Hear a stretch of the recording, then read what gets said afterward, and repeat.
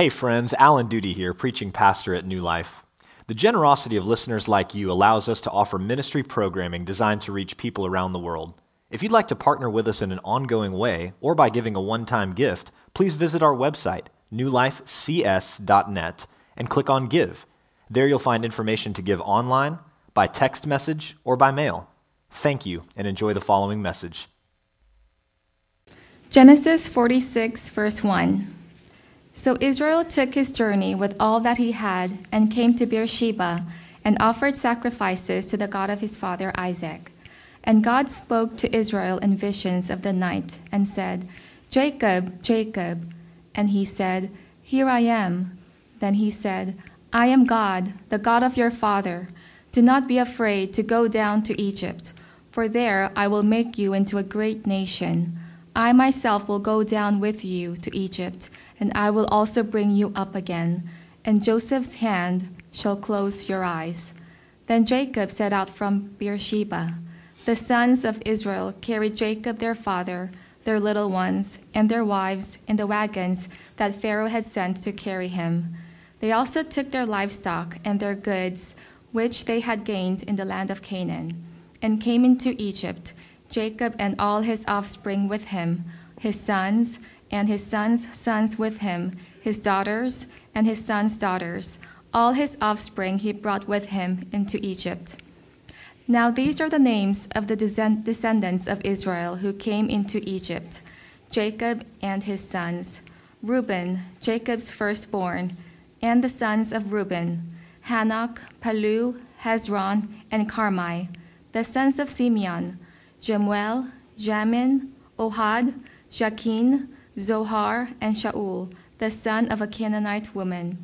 The sons of Levi, Gershon, Kohath, and Merari. The sons of Judah, Onan, Shelah, Perez, and Zerah. But and Onan died in the land of Canaan.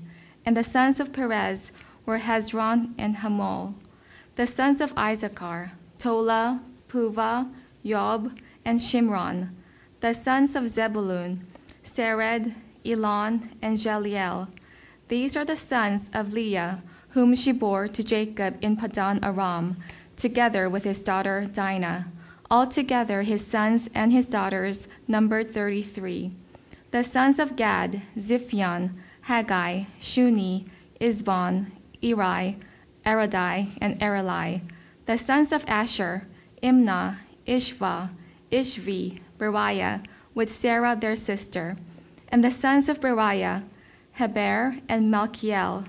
These are the sons of Zilpah, whom Laban gave to Leah his daughter, and these she bore to Jacob 16 persons. The sons of Rachel, Jacob's wife, Joseph and Benjamin. And to Joseph in the land of Egypt were born Manasseh and Ephraim, whom Asenath, the daughter of Potipharah, the priest of On, bore to him.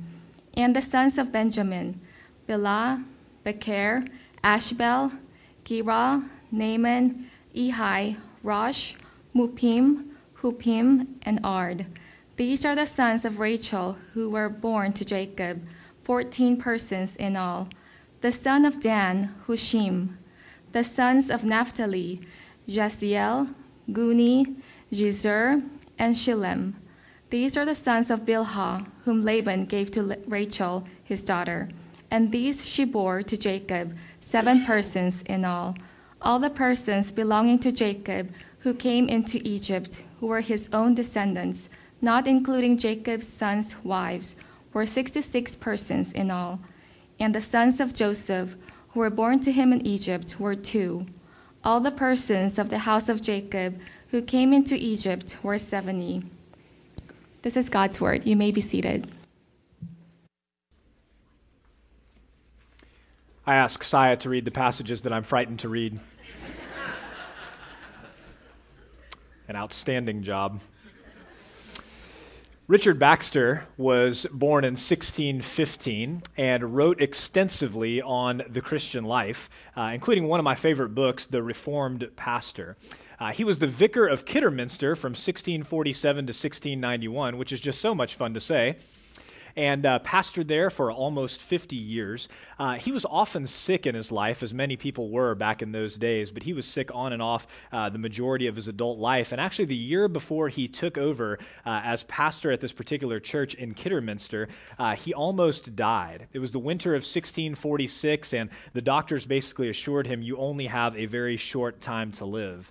And so he believed that the end was near, and because he thought that the end was near, he spent a significant time in 1646 meditating on heaven and meditating on his great inheritance that he was to receive as a believer in Jesus Christ. And those reflections were later compiled into a book that is now called The Saints' Everlasting Rest. It's one of his greatest contributions to Christianity. And in this book, he writes this: "Be convinced that heaven is the only treasure and happiness, and labor to know what a treasure and happiness it is.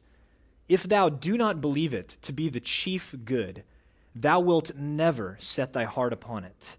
And this conviction must sink into thy affections, for if it be only a notion, it will have little efficacy. If Eve once supposes she sees more worth in the forbidden fruit than in the love and enjoyment of God, no wonder if it have more of her heart than God. If your judgment once prefer the delights of the flesh before the delights of the presence of God, it is impossible your heart should be in heaven. As it is ignorance of the emptiness of things below that makes men so overvalue them, so it is ignorance of the high delights above, which is the cause that men so little mind them." I think for most of us, myself included, we can't honestly say, "I believe that heaven is the chief good, and as a result, I meditate on it day and night." That's just not true for me. Most days, most seasons of my life, I'm guessing it's probably not true for many of us. We may know that heaven is the chief good in our minds, but as Richard Baxter says, if it's only a notion, if it's only something that we ascribe to intellectually, it will have very little transformative power in our daily lives. Well, friends, last week, Joseph revealed himself to his brothers. He forgave their sin and invited them to come and live with him in Egypt. Remember, the famine that was going to last 7 years was only a couple years in. There were still 5 more years of famine yet to come.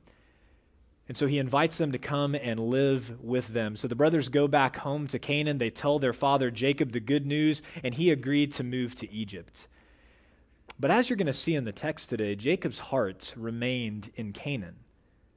Although he was going to move to Egypt, his heart remained in Canaan because that was his true country. And his true king, God the Father, ruled over his heart and his affections.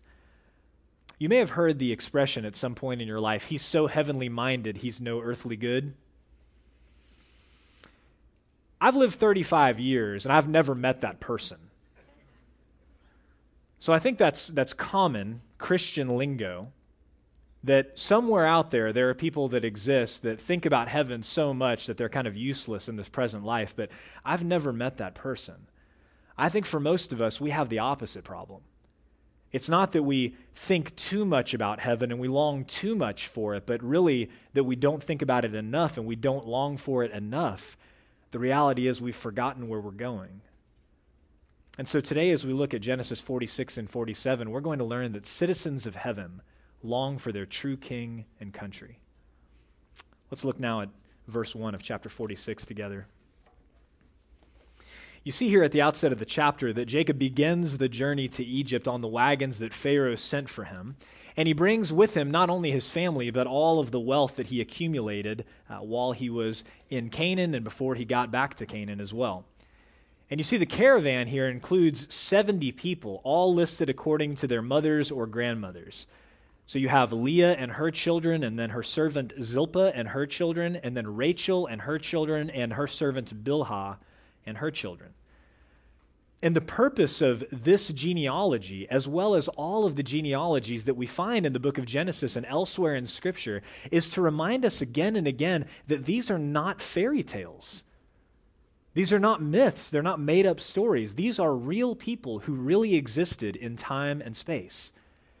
And so every time we come to a genealogy, it's a reminder to us that this is a historical account, that these people really lived, and that this is an accurate reporting of the events of their lives. Now, back in Genesis 28, we saw that God made a promise to Jacob. And the promise that God made to Jacob back in Genesis 28 was the very same promise that he made first to his forefather, Abraham. And God had kept that promise. He had taken one man, an old man who was childless, and had made him into a great company, a great multitude. Look on the screen at Genesis 28. This is God now talking to Jacob, Abraham's grandson. Your offspring shall be like the dust of the earth, and you shall spread abroad to the west and to the east and to the north and to the south. And in you and your offspring shall all the families of the earth be blessed. Behold, I am with you and will keep you wherever you go, and will bring you back to this land. For I will not leave you until I have done what I promised you. And so God reiterates these same promises that he made to Abraham and then to Isaac. He says, I'm going to be with you. I'm going to give you offspring. I'm going to bless all the families of the earth through you.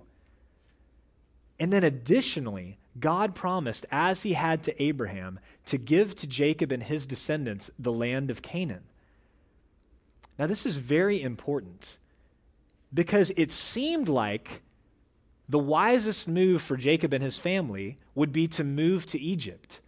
It seemed like that was the prudential thing, that would be the wise thing to do. Joseph had invited him to come. The famine was terrible in Canaan. There was actually grain in Egypt. Why should we not go there? But Jacob wants to be absolutely sure that this is God's will. I think we have to understand that an open door does not always represent the will of the Lord in our lives. But that's typically how most of us make decisions. We look around and we look for open doors, as we would call them. We could just say opportunities. And if an opportunity presents itself to us, especially an opportunity that we think is a good one, we're tempted to conclude this must be God's will for my life. But remember, many, many years ago, Abraham had an open door. He had an opportunity to go down into Egypt, and he took that opportunity because of the famine that was going on in the land of Canaan. And because he took that opportunity, it almost cost him his marriage. His wife was taken into the harem of Pharaoh. Years later, Isaac was living through a famine again.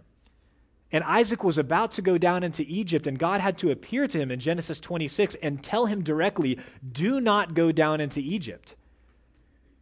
So understand, Jacob is coming from this tradition of a real bad relationship with the nation of Egypt. And so he wants to be totally sure that this is what God wants for him. He doesn't want to just do what's convenient. He doesn't want to do what makes sense in his own eyes. He wants to ensure that this is what God wants for him. And so he's going to seek the Lord. This is a great challenge for us, friends, because I think for most of us, we make decisions based on what is convenient or desirable or what seems best to us in our human wisdom.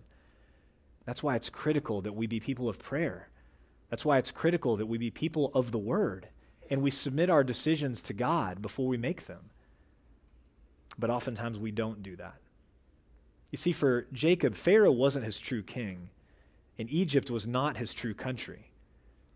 And so he wants to be sure this is God's will. And thankfully, God tells us in his word that if we lack wisdom, we can ask, and God will give generously to us without finding fault. And so the caravan arrives at Beersheba, and if that place sounds familiar, it's because this is the location that God met with many of Jacob's ancestors. You may remember that he met with Abraham at Beersheba. Before him, he met with Hagar at Beersheba when she was fleeing from Sarah. And Abraham and Isaac and then Jacob ended up living for many years at Beersheba. And so this is a very special place in his life. So he comes back to Beersheba and he offers sacrifices, and God speaks to Jacob for the first time, at least that we know of, since Genesis 35. That was before Benjamin's birth, before Rachel's death even. And what does God tell him? Look at the text. Do not be afraid to go down to Egypt, for there I will make you into a great nation. I myself will go down with you to Egypt, and I will also bring you up again. This message is just the assurance that Jacob needed. It's just the assurance that he needed because God had made these great promises to his grandfather Abraham and to his father Isaac and to him, and Jacob did not want to miss out on those promises simply because he did what seemed best to him in somewhat of a desperate situation. This famine is going on. How is his family going to live? And so God gives him this great assurance. Don't be afraid to go down there. I'm going to make you a great nation in Egypt. And you see here that God also gave Jacob another great assurance, that he would not die before he was reunited with Joseph. And so I want to pick up now in verse 28.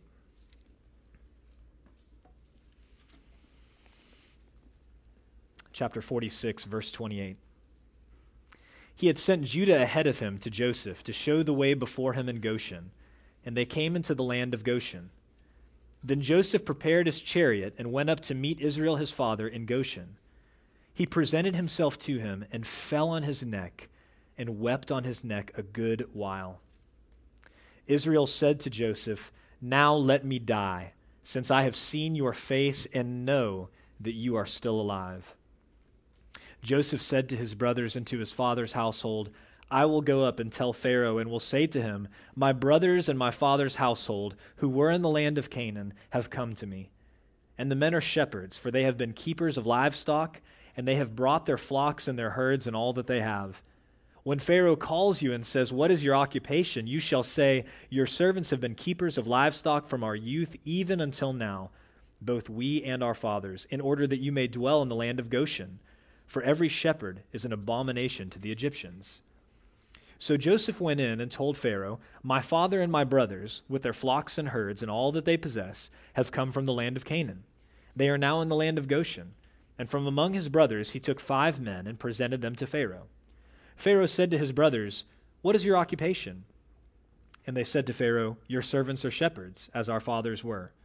They said to Pharaoh, "We have come to sojourn in the land, for there is no pasture for your servants' flocks, for the famine is severe in the land of Canaan. And now, please let your servants dwell in the land of Goshen." Then Pharaoh said to Joseph, "Your father and your brothers have come to you. The land of Egypt is before you. Settle your father and your brothers in the best of the land. Let them settle in the land of Goshen, and if you know any able men among them, put them in charge of my livestock." Now you notice with Jacob well advanced in years, he's no longer leading his family in the same way. And what's interesting is that Reuben, the firstborn, and Simeon, the secondborn, and Levi, the thirdborn, are also not leading the family. Who's leading the family? It's Judah. Judah is leading the family. Reuben disqualified himself with his father's concubine. Simeon and Levi disqualified themselves when they took revenge because of what happened to Dinah. And so Judah, according to God's plan and according to his purpose, is now the foremost. He is now leading the family spiritually and otherwise. And that's going to become important not just as we move through Genesis, but as we move through the rest of the Bible.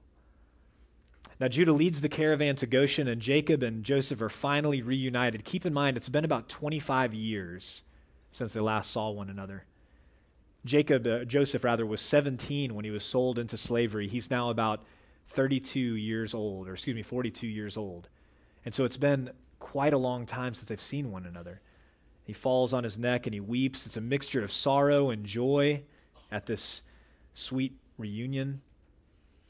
And now the family is safely in Egypt, but you have to understand, Jacob's family doesn't want to fully integrate into Egyptian life and culture. Not only is that culture completely foreign to them, but they don't worship the same God. And so this is a concern for Jacob, certainly a concern for Joseph as well. So what are they going to do? Well, as usual, Joseph has a plan.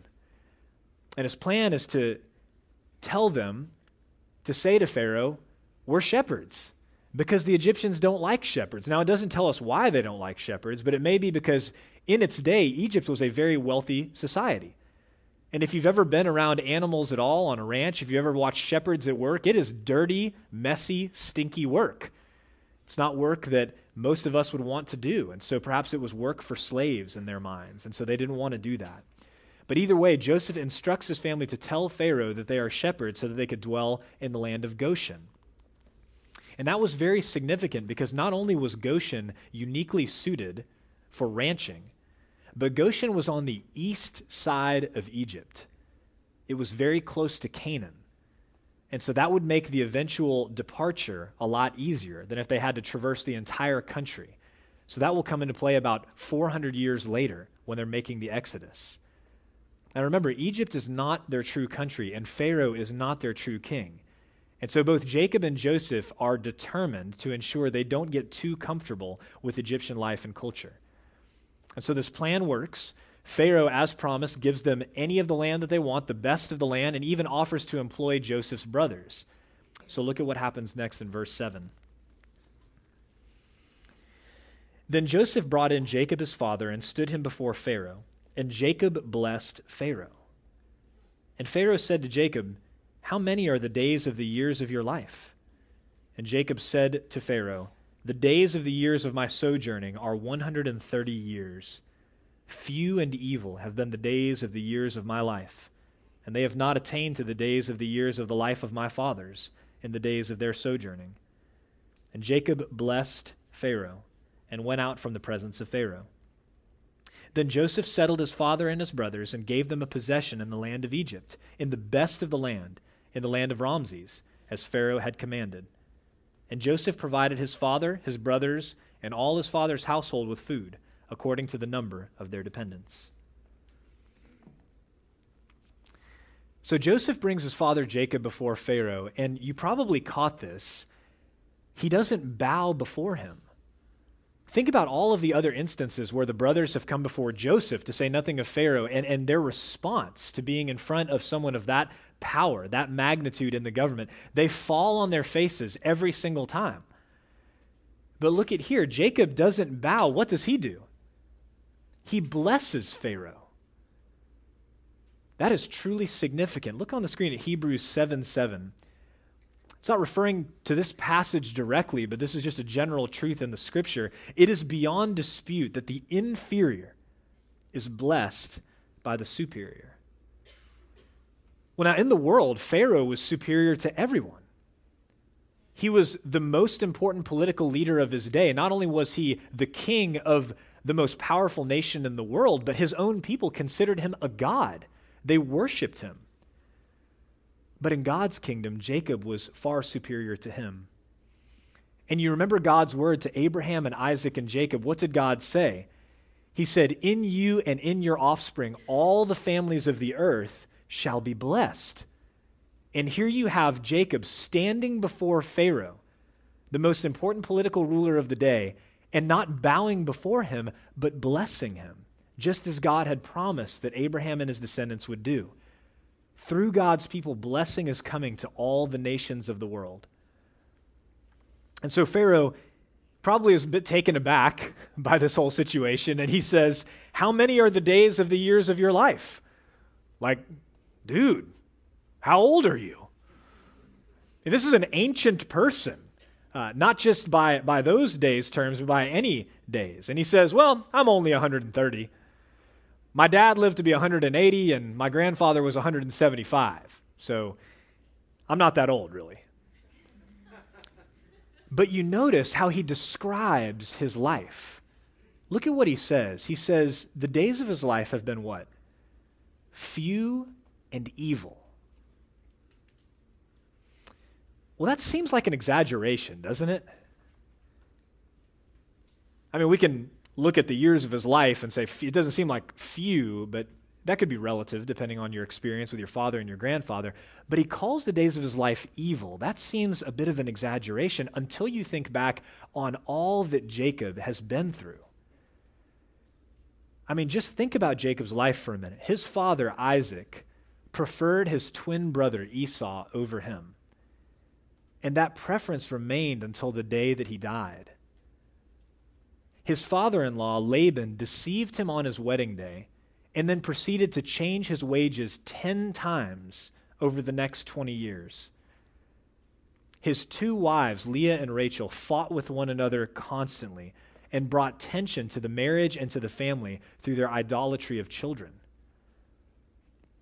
Esau nearly killed him. Rachel died in childbirth. and his sons sold Joseph into slavery, which meant that he was separated from his beloved son for 25 years. And so when you think about that he says his days have been evil, that's actually a pretty accurate assessment of his life. But friends, it's also true that many of us have endured similar trials, similar tragedies. Perhaps not all of those things, but one of those things, or more than one of those things. I mean, perhaps you had a parent who was emotionally absent, or who preferred one of your siblings. Maybe you went through the trauma of divorce at some point in your life. It could be that you were deceived or used by family members or by your employer. Perhaps there was strife in your own marriage or your family. For those of you who have older children, and as they grow up and you see some of the choices that they make, maybe you've been grieved by some of those things. All of us at some level have unfulfilled hopes. Maybe the desire for a husband or a wife, the desire for a particular opportunity that you just can't seem to achieve or receive. And then so many have gone through the pain of childlessness or miscarriage. And so you look and you think about our own lives and the way that they also are filled with trial and tragedy, and so many people become bitter. They become bitter toward other people who have what they think that they deserve or that they want, or even at times we become bitter toward God himself, whom we view as withholding something that we've earned, something that we deserve. And so, friends, all of these trials and tragedies can leave us bitter, can leave us angry. Or they can be reminders to us that this world is broken. And this world is broken because of our sin. The world is not what it should be. The present world is not our home. Instead, we are looking forward to a city that has foundations, as Hebrews said, to a better country that is ruled by our true King. And the good news of the gospel is that Jesus Christ has said, this present world isn't our home, and we're looking forward to a better one. Look at what he says in John 16.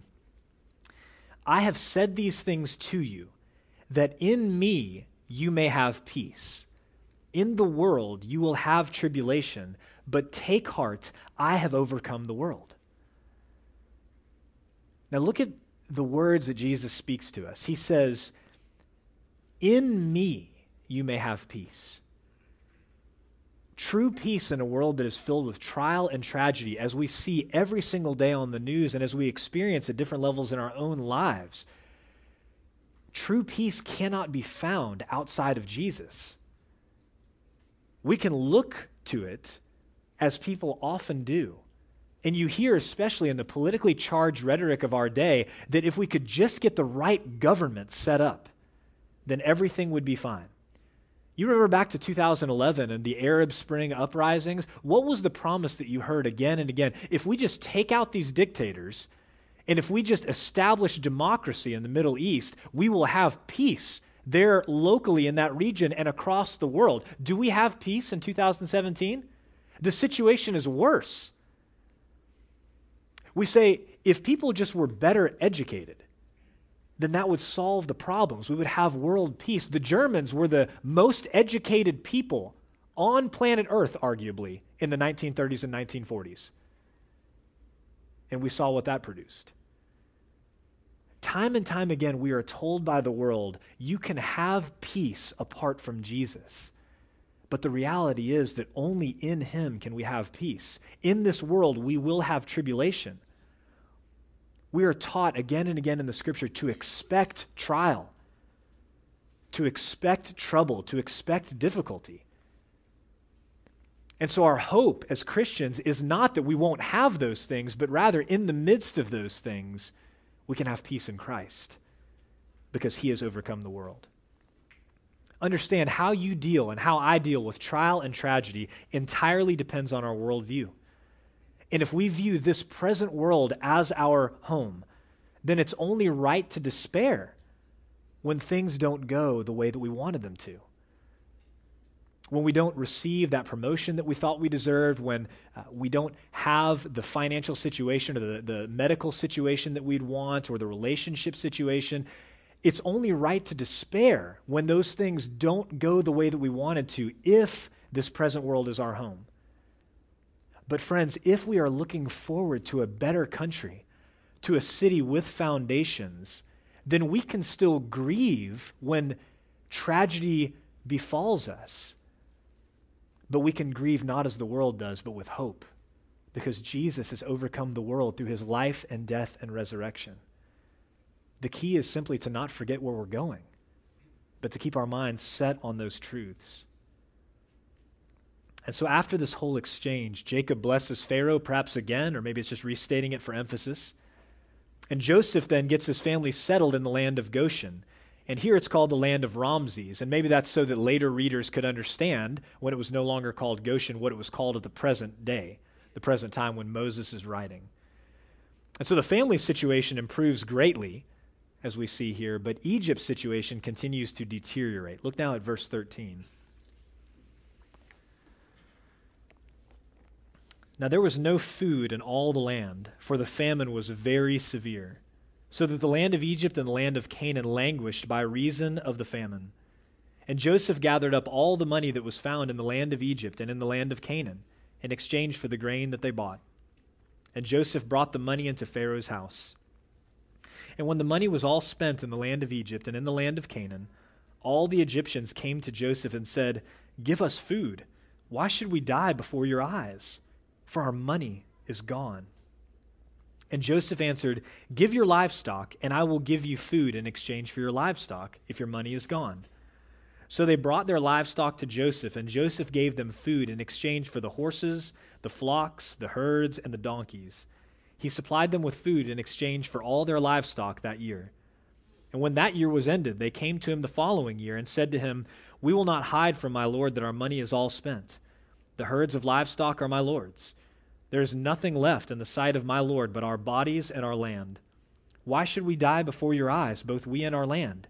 Buy us and our land for food, and we with our land will be servants to Pharaoh. And give us seed that we may live and not die, and that the land may not be desolate."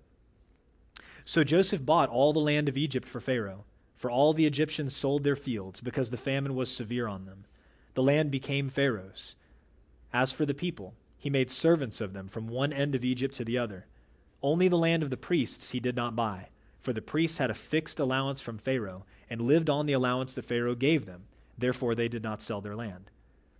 Then Joseph said to the people, "Behold, I have this day bought you and your land for Pharaoh. Now here is seed for you, and you shall sow the land. And at the harvest you shall give a fifth to Pharaoh, and 4/5 shall be your own, as seed for the field, and as food for yourselves and your households, and as food for your little ones." And they said, "You have saved our lives. May it please my lord, we will be servants to Pharaoh." So Joseph made it a statute concerning the land of Egypt, and it stands to this day that Pharaoh should have the fifth.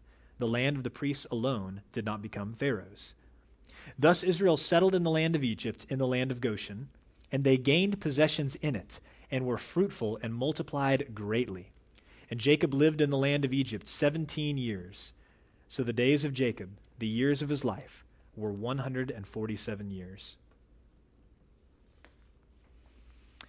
Well, the famine now has been going on for even longer, and this starts to take a real toll on the people of Egypt. They run out of money to buy grain, and so they decide to sell their livestock instead. But after a while, they run out of livestock, and so they sell their land to Pharaoh and agree to work the land in exchange for food. Now, this is obviously a potentially dangerous setup. The Egyptians and the Egyptian government now own everything. And that's paving the way for an abusive dictatorship that we're going to read about in the book of Exodus. But for now, Egypt has a godly leader in Joseph who would ensure that the people were treated humanely. Even though Pharaoh owned everything, the people could keep 80% of the crops. It's very generous. And verse 25 seems to suggest that the people were satisfied with that arrangement. They were grateful to Joseph for his leadership. They say, "You have saved our lives." And so you see here that Egypt is struggling, but God's people aren't. Isn't that remarkable? God's people aren't struggling, they're prospering. Look again at verse 27. And they gained possessions in it and were fruitful and multiplied greatly. Remember, God had made these promises to Abraham, Isaac, and Jacob. He promised to bless them, to make them fruitful. And even in the midst of a famine where everybody else is running out of money, running out of animals, running out of anything that they could possibly sell, the people of God are continuing to be fruitful and multiply. They are gaining possessions in a time that everyone else is losing them. They are growing in prosperity at a time that everyone else is growing in poverty. And you see here that God is keeping his word to his people. They weren't home yet, but he was taking care of them while they were sojourning in this foreign land of Egypt. And so 17 years passed. The famine is now long over. Remember, that was going to last for 7 years. And Jacob is now approaching 150 years old. And so it's time for him to express his will to Joseph. Look at what he says to him in verse 29. And when the time drew near that Israel must die, he called his son Joseph and said to him, If now I have found favor in your sight, put your hand under my thigh and promise to deal kindly and truly with me. Do not bury me in Egypt, but let me lie with my fathers. Carry me out of Egypt and bury me in their burying place. He answered, I will do as you have said. And he said, Swear to me. And he swore to him. Then Israel bowed himself upon the head of his bed. So before Jacob passes away, he makes Joseph swear that he's not going to bury him in Egypt. And the question for a lot of us reading this text is, why would that have been such a big deal? I mean, this kind of seemed like home now. Most of us have not lived anywhere for 17 years. They've been there for 17 years at this point. Probably felt like home. But this was a big deal because Egypt was not Jacob's home. Pharaoh wasn't his true king, and this wasn't his true country. He served another king in another country. And so being buried in Canaan was important to him because that's where his ancestors were buried. Abraham was buried there. Isaac was buried there. His wife Rachel was buried there. That's where his family was buried, and they were buried there because God promised to give them the land of Canaan. So he is saying, I am continuing to believe the promises of God, that even though we're in Egypt, even though we haven't been given this land, I still believe that God is going to give us the land that he promised. And taking him back from Egypt to Canaan would be a reminder to all of his sons, Egypt is not your home. This is not where you're staying permanently. Home is in Canaan. Home is the land that God promised to give us. And when they carried him back there, they would be reminded of that. And so Joseph promised him, I will take you back there. I will bury you in the land of Canaan. And with that, Jacob bows his head in worship to God.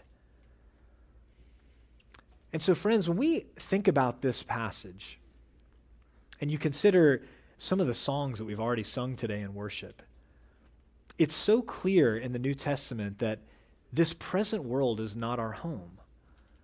Believers are referred to again and again in the Bible as sojourners and exiles.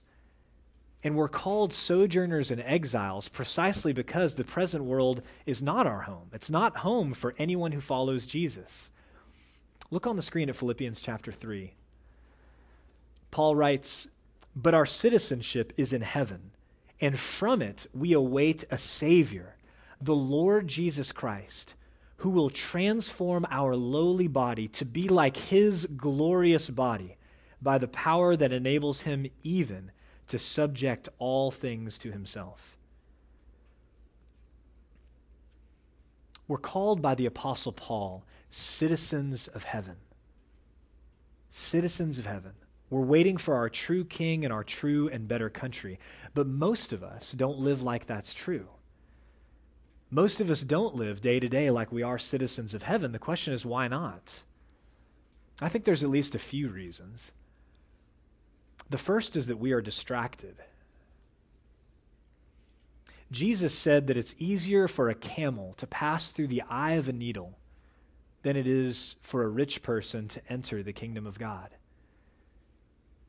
And the reality is that we live in the wealthiest nation, not just in the world today, but we live in the wealthiest nation of any time in world history. We have at our very fingertips options at all times to make purchases, to plan trips, to be entertained. Social media is always on. Distractions are all around us everywhere at all times. And because of those things, it makes it increasingly difficult for us to think about our citizenship that is in heaven. It makes it increasingly difficult for us to meditate on our true King and our true and better country. That's just the reality of living in the 21st century, is that most of us are distracted. And therefore it is hard for us to think about the reality that we're sojourners and exiles. The second reason is that we're fearful. And I think we're fearful because we have hopes and dreams for this life and this world. And our hopes and dreams for this life and this world aren't bad.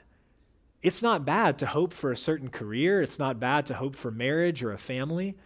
It's not bad to hope for prosperity and to see you and your family, your friends succeed. None of those things are bad or evil in and of themselves.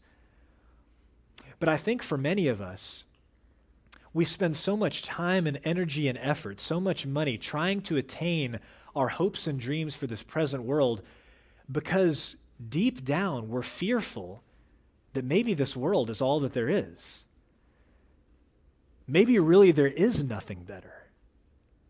I was just reading this past week in the Smithsonian Magazine. Please don't think I'm smart.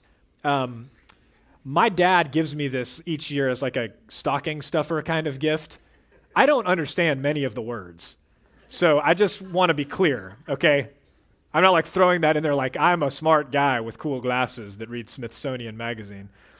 But I was reading, the cover of this month's issue was about science and technology. And the lead article in the magazine was about a group called SENS out in California.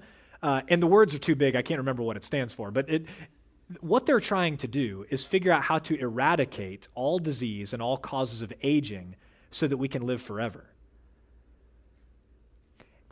And when you think about it, if your worldview is this life is all that there is, death is the greatest enemy of all. Even the scripture calls death the greatest enemy. But particularly if you believe that this world is all that there is, death is a great enemy that must be conquered at all costs. And so you have lots and lots of entrepreneurs and investment companies and startups all investing in this group particularly that are trying to eliminate the causes of aging so that we can live forever. You do that because you're fearful that there's nothing beyond this world, that there's nothing beyond this life. And I think for many of us, we might say, I don't really want to live forever. Maybe it's like 130 or 150 or so, but we don't want to live forever. But I think for all of us, there's that twinge of doubt, like what if there really isn't anything beyond this world? What if this world is all that there is? And so I think one of the other reasons that we don't meditate on our citizenship in heaven is because we're fearful. But perhaps the greatest reason that we don't meditate on our citizenship in heaven is not really so much that we are distracted or fearful, but it's that we're forgetful. And of course, in the scripture, you have hundreds and hundreds of times that the people of God are called to remember God's promises and God's word. And we need those hundreds and hundreds of reminders precisely because we are forgetful. Look on the screen at Revelation 22. It's a familiar text, but my guess is you don't use Revelation in your devotional reading a whole lot. So it's something that we don't encounter that often, and try to read this with fresh eyes and listen to it with fresh ears. Then the angel showed me the river of the water of life, bright as crystal, flowing from the throne of God and of the Lamb through the middle of the street of the city. Also, on either side of the river, the tree of life with its 12 kinds of fruit, yielding its fruit each month. The leaves of the tree were for the healing of the nations. No longer will there be anything accursed, but the throne of God and of the Lamb will be in it, and his servants will worship him. They will see his face, and his name will be on their foreheads. and night will be no more. They will need no light of lamp or sun, for the Lord God will be their light, and they will reign forever and ever. And he said to me, these words are trustworthy and true. And the Lord, the God of the spirits of the prophets, has sent his angel to show his servants what must soon take place. And behold, I am coming soon. Blessed is the one who keeps the words of the prophecy of this book. Now, when you read those first few words in the book of Revelation, chapter 22, what does that sound like?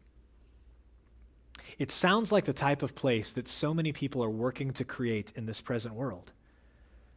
It's a place where there's beauty everywhere, there's renewable energy and sources of food, no one is poor, no one is sick, no one is tired or hungry.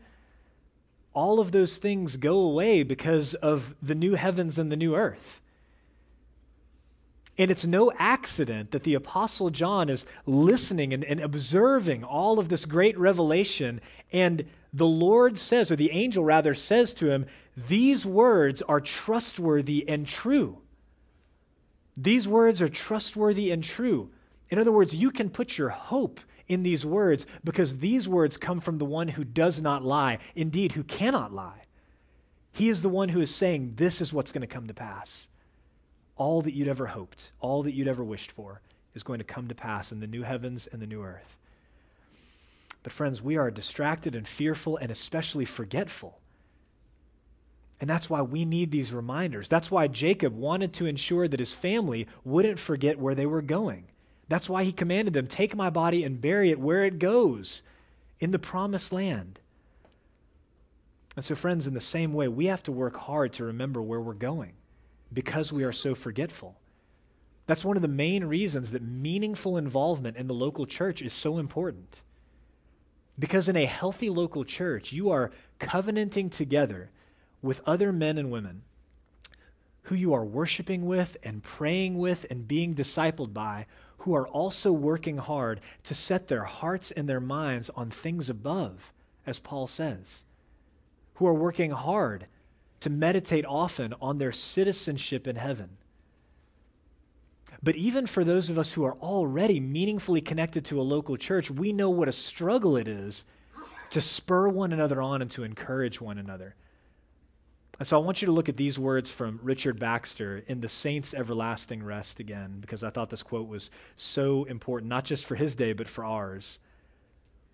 He says, "It is a pity Christians should ever meet together without some talk of their meeting in heaven or of the way to it before they part. It is a pity so much time is spent in vain conversation and useless disputes, and not a serious word of heaven among them. Methinks we should meet together on purpose to warm our spirits with discoursing of our rest. To hear a Christian set forth that blessed, glorious state with life and power from the promises of the gospel, methinks should make us say, did not our hearts burn within us while he opened to us the scriptures? If Roman Governor Felix will tremble when he hears his judgment powerfully represented, why should not the believer be revived when he hears his eternal rest described?"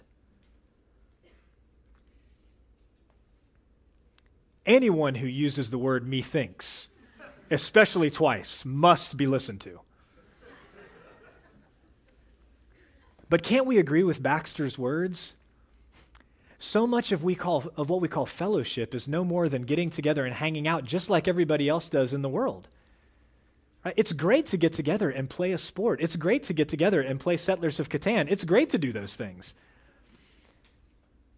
But so much of what we call fellowship is really no different than what the world would consider fellowship, because there's, as Baxter says, no discourse about the things that really matter.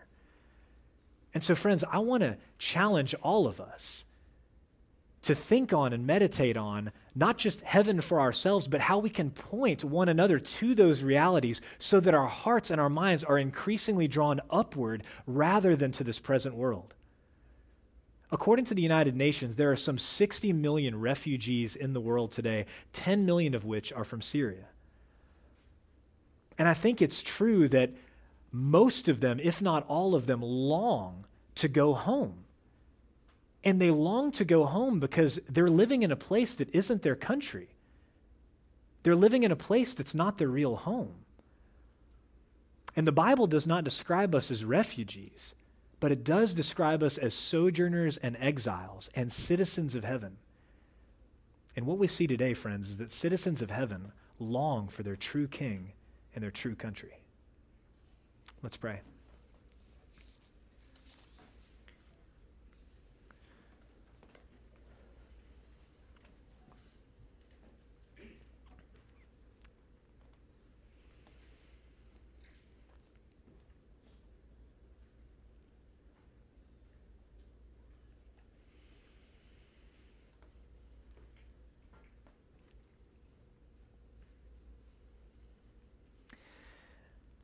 Father, we were in need of a great challenge and a great encouragement this morning from your word.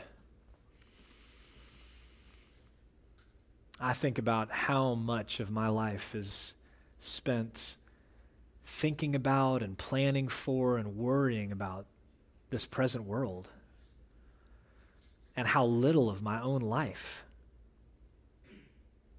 even as a pastor in a local church, how little of my own life is spent meditating on and glorying in the inheritance that is ours through faith in Christ.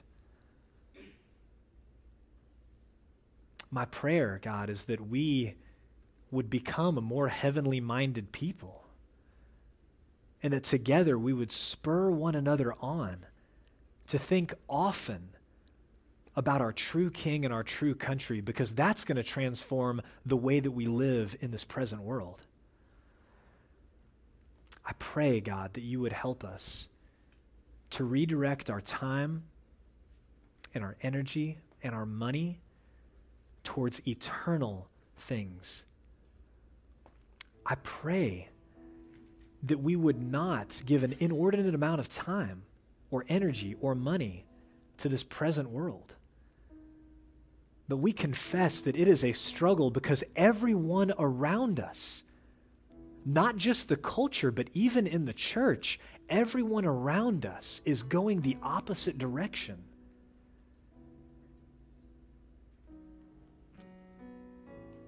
And that's understandable for unbelievers. It's not understandable for Christians who say that our hope is in Jesus and our hope is in heaven.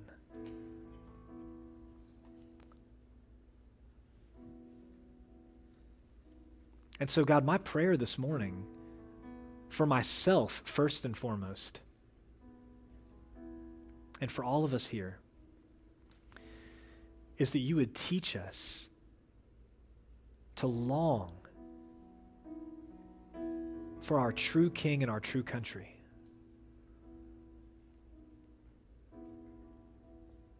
I know that as long as that just stays a notion in our heads, our lives won't be transformed. And so we ask, God, that the Helper, the Holy Spirit, would come and would transform the affections of our hearts so that our lives are transformed accordingly. Thank you for your word, God. In Jesus' name, amen.